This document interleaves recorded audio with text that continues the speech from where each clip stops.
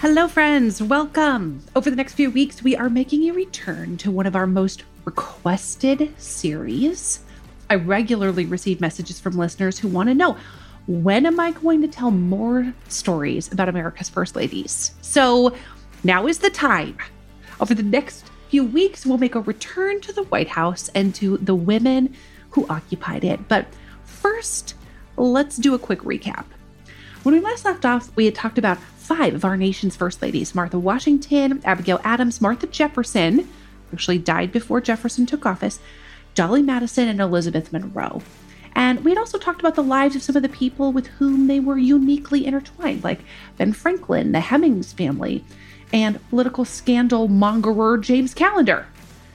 But by the time our next first lady entered the White House, the era of the Founding Fathers was coming to an end.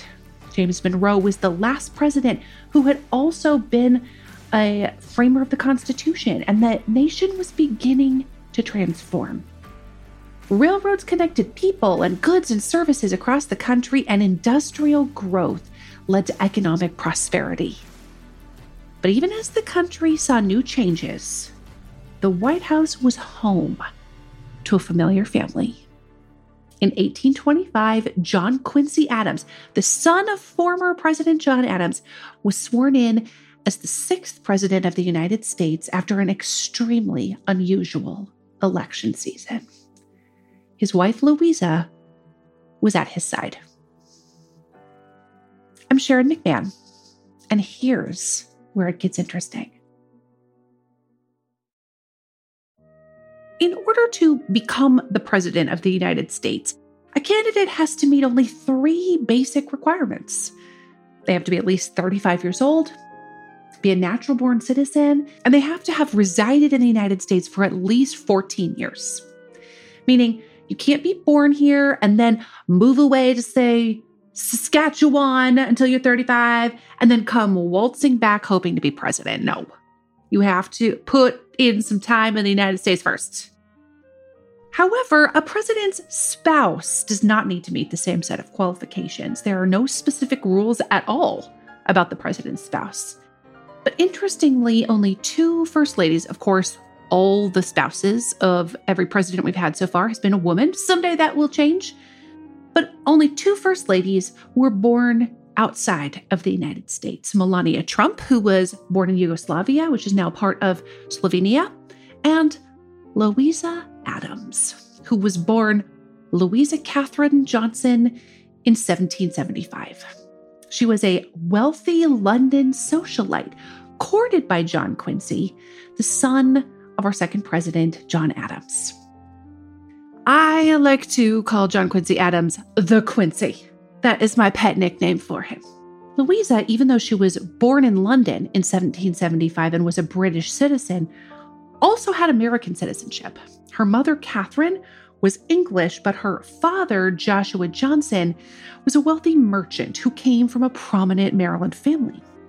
In fact, Louisa's uncle Thomas served as Maryland's governor when she was a toddler.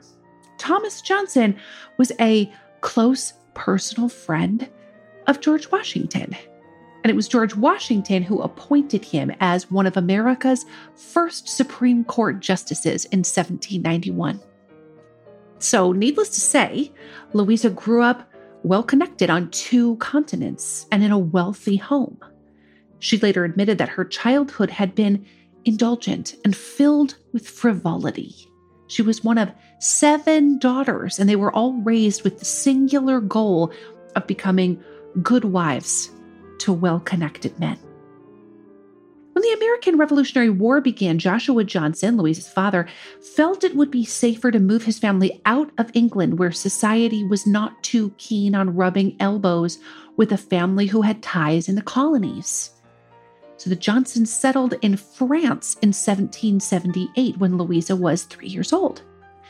By the time they returned to England after the war ended, Louisa was fluent in French and had to relearn conversational English.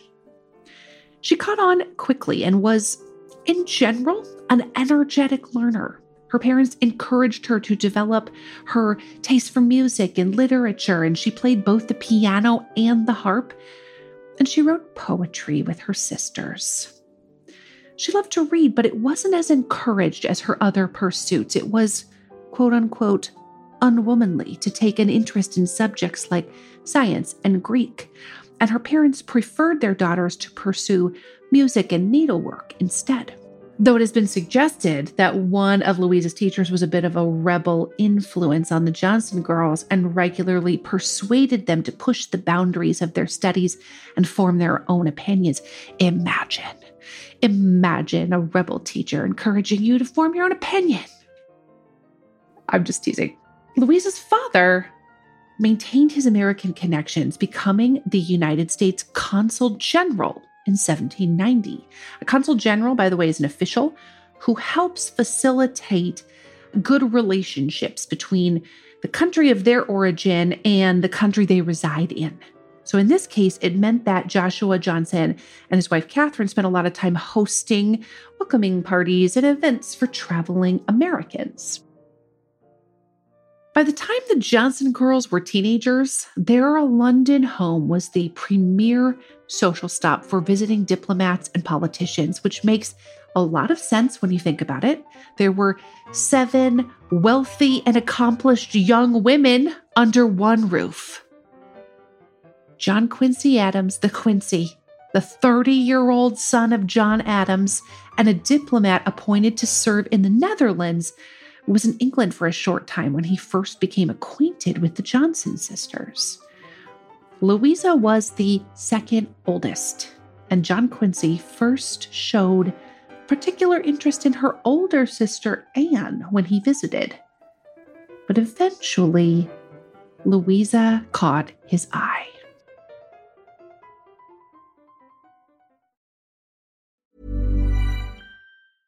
Jewelry isn't a gift you give just once. It's a way to remind your loved one of a beautiful moment every time they see it. Blue Nile can help you find the gift that says how you feel and says it beautifully, with expert guidance and a wide assortment of jewelry of the highest quality at the best price. Go to BlueNile.com and experience the convenience of shopping Blue Nile, the original online jeweler since 1999. That's BlueNile.com to find the perfect jewelry gift for any occasion. BlueNile.com.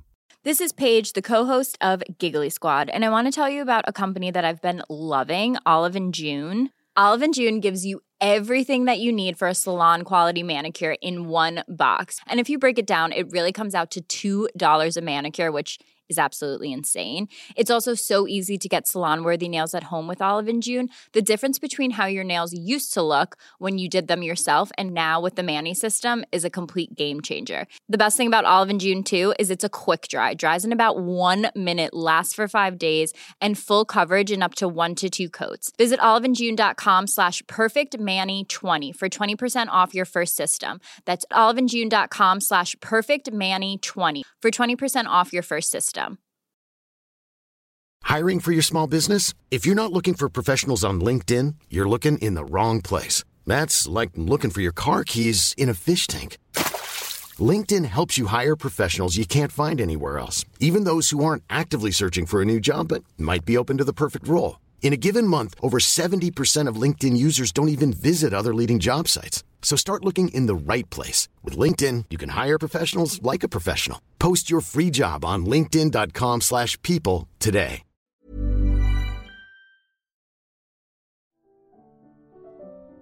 John Quincy and Louisa had a 6-month courtship before he proposed in the spring of 1796. She accepted his proposal, but John Quincy, ever the serious type, decided he had been away from his duties in the Netherlands for too long and left his fiancée in London. But they continued their courtship through letter writing. John Quincy originally wanted them to wait until they returned to the United States before they got married, but the pair ended up tying the knot in London on July 26, 1797, even though John Quincy's own family was back in Massachusetts.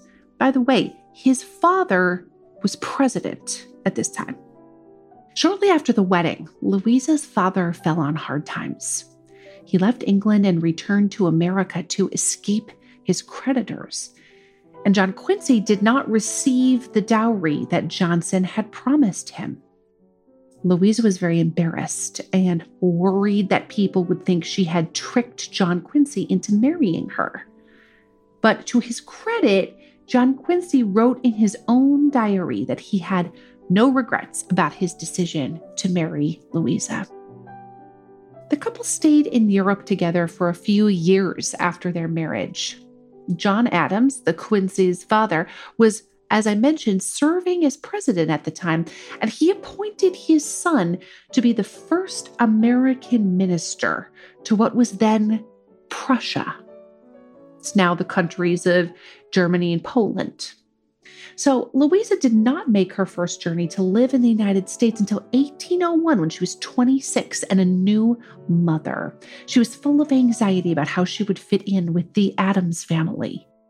So John and Abigail were a power couple. Literally, they had just finished a term as president and first lady, and Abigail had already made it clear that she didn't particularly approve of Louisa and Quincy's marriage. Abigail was not super pleased that her son married a delicate and pampered Englishwoman. She had hoped he would marry a New Englander, someone sturdier than the genteel Louisa. John Adams, however, was warm and welcoming to his new daughter-in-law, and Louisa, in turn, learned to adore him. And although Abigail and Louisa were never particularly close, they did learn to cultivate a relationship of mutual respect over the years. Louisa once said that Abigail was the guiding planet around which we all revolved. And the two wrote each other frequent letters when they were apart, filling each other in on the news of their joined families. Louisa did not enjoy life on the Adamses' farm homestead in Quincy, Massachusetts. She felt it was too provincial, saying, "Had I stepped into Noah's Ark, I do not think I could have been more utterly astonished." I mean, it makes sense if you think about it, that she was raised a wealthy child in London, which was a large city, and then she moved across the ocean to a very rural farm in Massachusetts. She did like Washington, D.C., however, and as John Quincy's political career flourished, they spent long periods of time there. As her upbringing dictated, Louisa gracefully participated in society life as a politician's wife, smiling and bowing and making pleasant conversation. Quincy would escort her to dinners and parties and then disappear with his political contemporaries to play cards and network. But Louisa very much wanted to play a role in helping to further John Quincy's political ambitions, and she began to get more involved. Women, of course, weren't allowed to retire with the men to drink brandy and strategize. So Louisa used her resources and began to host regular social engagements for the couples in the capital city. There is speculation that John Quincy and Louisa had a rather cool relationship, but that may have had more to do with the fact that they're often compared to Abigail and John, whose numerous letters, thousands of letters to one another, paint this picture of this very tender, lifelong romance. John Quincy and Louisa weren't quite as prolific, and they weren't as overtly affectionate in their correspondence to each other either. They often addressed each other as Sir and Madam. But there's still a warmth and familiarity in their letters that they don't usually get much credit for. John Quincy freely shared gossip about the political circles he circulated in. And Louisa, for her part, kept him updated on the family and didn't shy away from giving him strategic advice. Often she would write several pages to her husband that suggested that she had a pretty keen interest in politics. They exchanged their fair share of sweet talk, too, with John Quincy often calling Louisa dearest and closing his letters to her with lines like this one, which he wrote in 1804. "Adieu, my dearest friend. May you never feel a pang imparted from your husband's hand, and may his feelings of the warmest and tenderest affection ever meet with equal and correspondent sentiments in return. The relationship certainly had its shares of ups and downs. Louisa had 15 pregnancies during her younger years, 15, but she suffered mostly miscarriages that would fuel her pangs of depression for the remainder of her life. Only 3 of their children survived to adulthood. After 3 living sons, Louisa had a daughter who they also named Louisa. Sadly, the baby died shortly after her first birthday. Notable, though, is the fact that baby Louisa was the first recorded American citizen to be born in the country of Russia. In 1809, John Quincy was appointed as the ambassador to St. Petersburg, Russia. In what we'd consider to be a very bold move today, he made arrangements for his 2 oldest sons, George, who was 11, and John II, who was 9, to move into a Boston boarding school. And he did not consult Louisa before doing any of this. He decided that only he and Louisa and 2-year-old Charles Francis would go to Russia.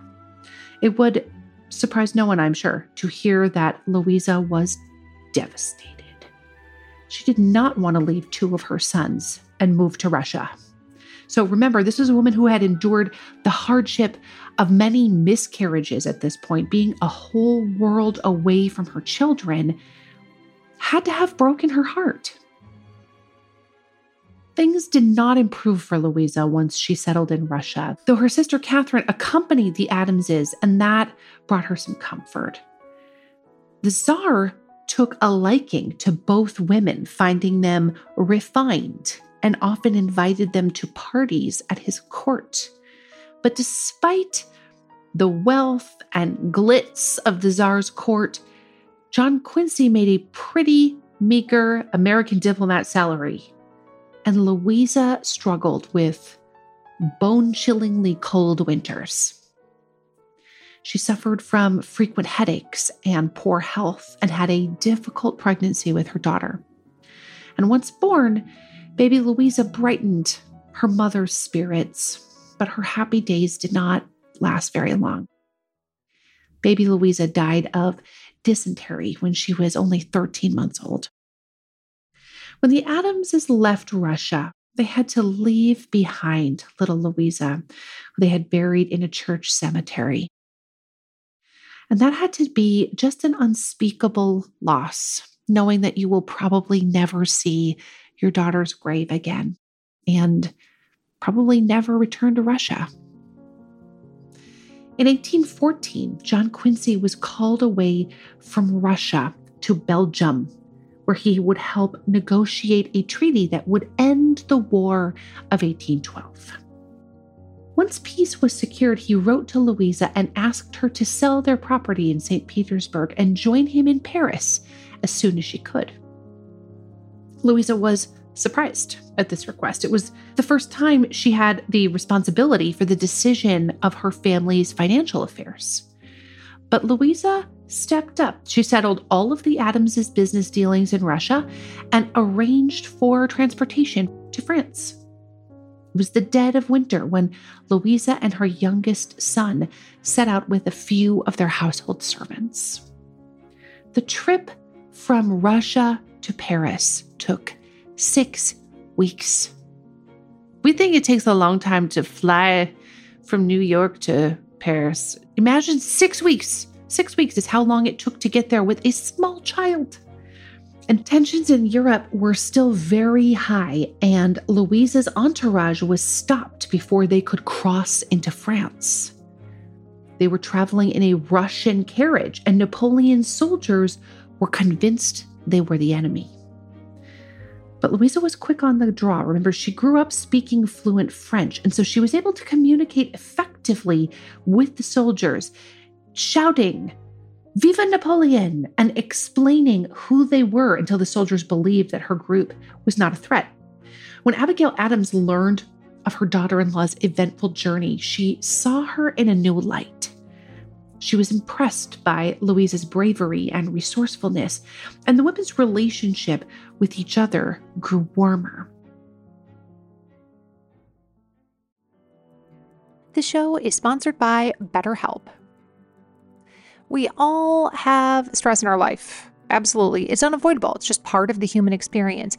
But some of us have more than others, and some of us handle it better than others. Some of us really keep it bottled up, and it can start to affect us negatively. I would imagine at some point in your life you can relate to this, right?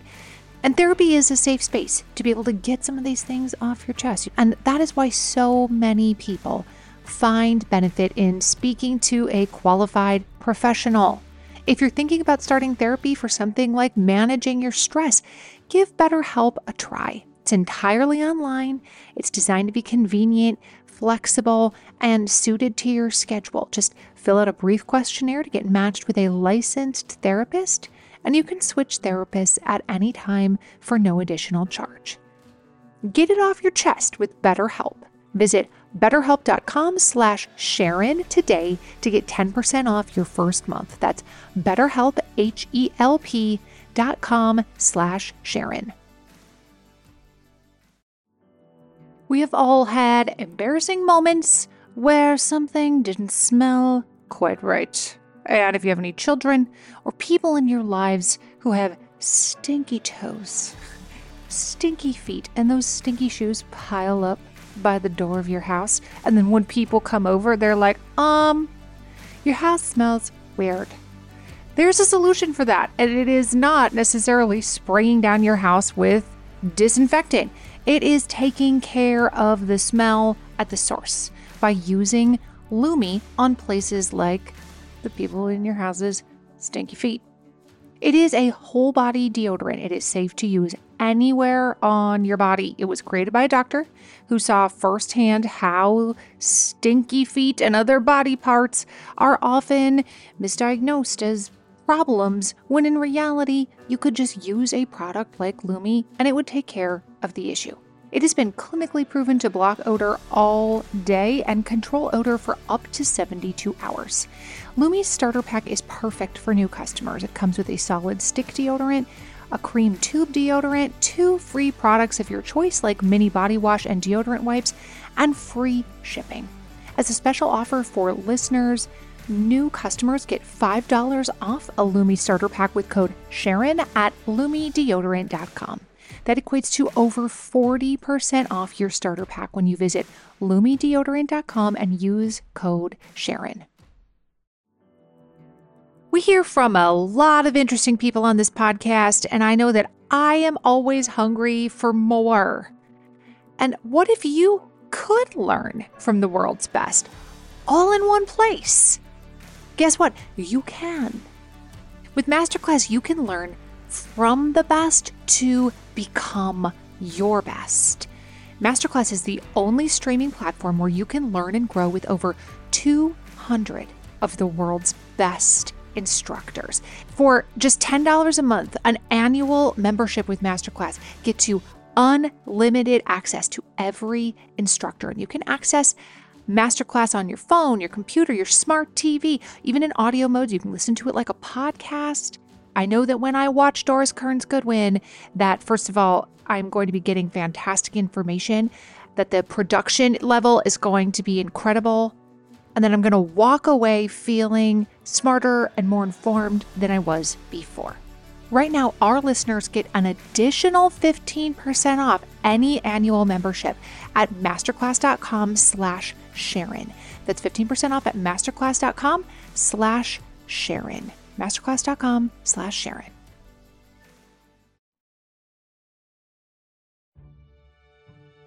In 1817, President James Monroe appointed John Quincy Adams as his Secretary of State, and the family moved back to America. Louisa was finally reunited with her older sons 5 years after she had to leave them behind. Imagine not seeing your young children for 5 years, and during that time, losing another child that you had to bury and leave behind. determined to fulfill her desire to bolster her husband's political career, she began entertaining in the family's capital city home, hosting politicians and their wives for dinner and dancing every Tuesday evening. And if you remember back to our episode about Elizabeth Monroe, the First Lady when John Quincy was Secretary of State, she was not a lavish party thrower. The Monroe's social strategy was pretty low-key. And so it fell to Louisa to literally pick up the ball. She stepped in and organized grand parties and dances for the elite in Washington. Strategically, she took every opportunity to tell her influential guests that her husband would make a good president. John Quincy was certainly smart, he was ambitious, but he felt it was distasteful to campaign. He thought his merits alone should speak for his aptitude as a leader, and he did very little to promote himself as the next potential president.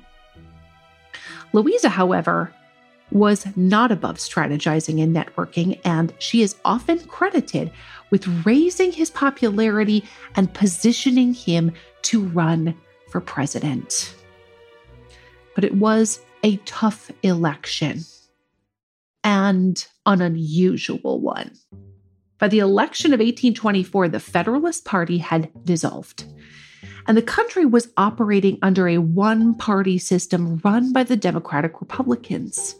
The four major candidates in the election were Senator Andrew Jackson, Speaker of the House Henry Clay, Treasury Secretary William Crawford, and Secretary of State John Quincy Adams. John Quincy ended up being elected president by the House of Representatives because the election produced no clear winner in the Electoral College. In fact, Adams did not win the popular vote or the Electoral College majority. It was Andrew Jackson who won the popular vote, but he accumulated only 99 electoral votes, which fell short of a majority. Adams took 84 electoral votes, Crawford 41, and Clay 37. So let me catch you up here. Even though I know you will have all memorized the Constitution's 12th Amendment, which was passed in 1804, it dictates that when a candidate is not elected by a majority of electors, the decision will go to the House of Representatives, with each state allotted one vote. It's called a contingent election. So because Henry Clay, did not finish in one of the top three positions, he was eliminated from the House vote, another stipulation of the 12th Amendment. But here is where the game of politics gets interesting. Clay shared a similar agenda with Adams. They both supported the unification of the nation under the umbrella of a bigger federal government and advocated that fewer decisions should be made at the state level. But Clay, remember, was Speaker of the House, which meant he controlled the proceedings of the House of Representatives. He was vocal about his support of Adams, and he painted Andrew Jackson as the lesser qualified candidate. And he was successful in his persuasion. The House of Representatives was persuaded to vote in John Quincy Adams as the sixth president on February 9th, 1825. Andrew Jackson, as you can imagine, was livid. He was convinced that the election had been stolen from him, and he bellowed, "The Judas of the West has closed the contract and will receive the 30 pieces of silver."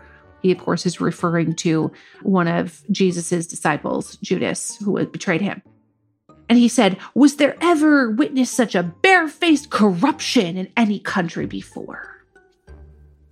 And just days after taking office, John Quincy Adams nominated Henry Clay to be his Secretary of State. And the nomination immediately rekindled campaign rumors that the men had struck a corrupt bargain behind closed doors before the vote.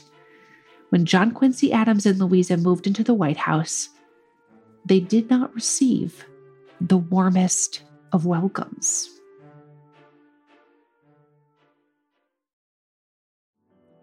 Listen, I know if you pick up any kind of beauty magazine or you follow an influencer, there's like a new skincare product every single day of the week, and it can be really difficult to know which ones to even try, like which one is worth your money.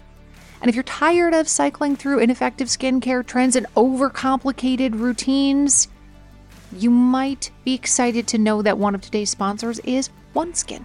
Their products make it easy to keep your skin healthy. No complicated routines, just simple, scientifically validated solutions. The secret is OneSkin's proprietary OS1 peptide. It's the first ingredient proven to switch off the aging cells that cause lines, wrinkles, and thinning skin. I especially like the eye cream. It's not too thick where you feel like it's going to clog all your pores, but it goes on really, really nicely under makeup. For a limited time, you'll get an exclusive 15% off your first OneSkin purchase using the code Sharon when you check out at oneskin.co. That's oneskin.co. Try OneSkin and enjoy younger, healthier skin without all the extra steps. That's oneskin.co, code Sharon. Even on a budget, quality is non-negotiable. That's why Quince is the place to score high-end essentials at 50 to 80% less than similar brands. Get your hands on buttery soft cashmere sweaters from just $60, Italian leather jackets, and so much more. And the best part about Quince, they exclusively partner with factories committed to safe, ethical, and responsible manufacturing. Elevate your style without the elevated price tag with Quince. Go to quince.com/upgrade for free shipping and 365-day returns. Even when we're on a budget, we still deserve nice things. Quince is a place to scoop up stunning high-end goods for 50 to 80% less than similar brands.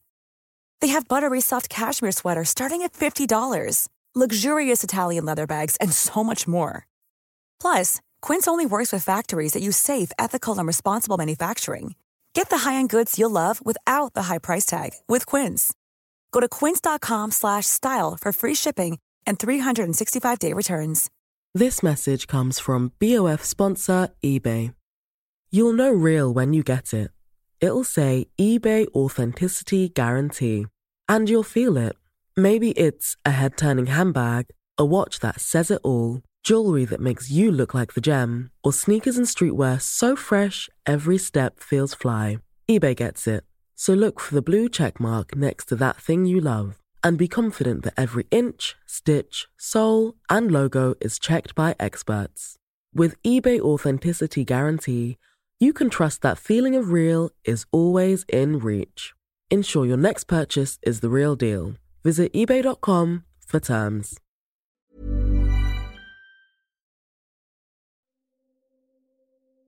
The bitter politics of the election were tough on Louisa. Her health suffered and her headaches got worse. But by the time she took on the title of First Lady, she was a seasoned politician's wife and a master of social graces. So she continued her weekly drawing room teas and stately dinners, even though she much preferred quiet evenings. The Adamses hosted weekly events for dignitaries. They held public receptions twice a month, and they gave an occasional ball even. But they rarely went out socially beyond what was required of them. On the nights when her hostess duties were not required, Louisa spent her time reading, writing letters and poetry, or playing the harp. During the second half of his term, John Quincy faced a new form of opposition. While he still had some support from people in the North, he faced scrutiny from the South. The Adamses were famous for being very staunchly anti-slavery, and Andrew Jackson's popularity was on the rise. Jackson's supporters called themselves Democrats. So previously, heading into the election of 1824, there had only been one party after the Federalist Party dissolved. But it took less than one congressional cycle for that party to split into two again. We often like to think that we're living in the most divided times in our nation's history, but that is just not at all true. voters have always had fundamental disagreements about how the country should be run. In 1825, these new Democrats and another group called the National Republicans were dubbed by the press as Adams men, the National Republicans, and Jackson men, the Democrats. Ultimately, voters elected a Democratic congressional majority, which made it almost impossible for John Quincy Adams to move forward with many of his proposed reforms. Even his Northern supporters were frustrated, and his popularity dipped even further. When Adams ran for re-election in 1828, he lost spectacularly to Andrew Jackson. And Louisa's last days at the White House were not happy ones. John Quincy grew bitter in his rivalry against Andrew Jackson, and Louisa's sons, who were now adults, were having a rivalry of their own. The three brothers all fell for the same girl. And that girl was their cousin, Mary Catherine Helen, who lived with the Adams family after the death of her parents. And in the end, it was Louisa's second son, John, who won her hand. When they were married in the White House in 1828, John's brothers, George and Charles Francis, refused to attend. The following spring, John Quincy and Louisa made preparations to return to Massachusetts. They asked their oldest son, George, who was then practicing law in Boston, to help them move, but he never made it to their sides. George drank often and engaged in a lifestyle that had led to debts, professional flounderings, and an affair with the chambermaid of the family's doctor. And the maid gave birth to his child, and he hid them away to visit them in secrecy. George set off for Washington, D.C. from Boston aboard the steamship Benjamin Franklin. His hat and coat were found neatly folded on the deck on April 30th, 1829, and his body washed up along the New York coast a few months later. It's believed that he jumped intentionally. Both Louisa and John Quincy were heartbroken, and Louisa's grief can be read in her poem, Poor George, to him that is gone forever. She wrote, "So long in memory shalt thou live, in that fond heart enshrined, and God in pity will forgive this weak and erring mind." With a heavy heart, Louisa thought they would retire to Massachusetts permanently, but the couple was still fairly young. Louisa was only 53, and John Quincy was 61. After a few short years away from the capital, John Quincy grew restless and ran for a seat in the House of Representatives. It was a popularly held opinion that former presidents should not continue to hold public office, but John Quincy won his seat in 1831. And John Quincy continued to serve, fulfilling 9 terms and a whopping 17 years until his death in 1848. John Quincy actually died in a very famous way. He was serving in the House of Representatives, which many people think was his greatest achievement, his time as a representative. We have John Quincy Adams to thank for the Smithsonian Institution. He was also fascinated with science and astronomy, and it was John Quincy's advocacy that led to a series of observatories being built all over the country. He had just finished voting on something in the House of Representatives when he had a massive stroke there on the floor of the House of Representatives. He was 80 years old. And people picked him up. They're running. They're like, get him some fresh air. And they brought him to the rotunda. They're opening the doors of the Capitol. They're trying to get fresh air in his face. Because, of course, in 1848, when somebody's having a stroke, what do you do but get them fresh air? That's what you knew how to do.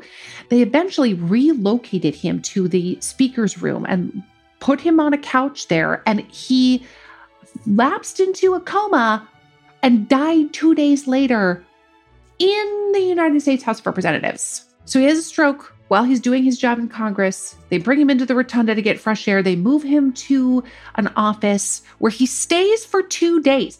They don't try to bring him home.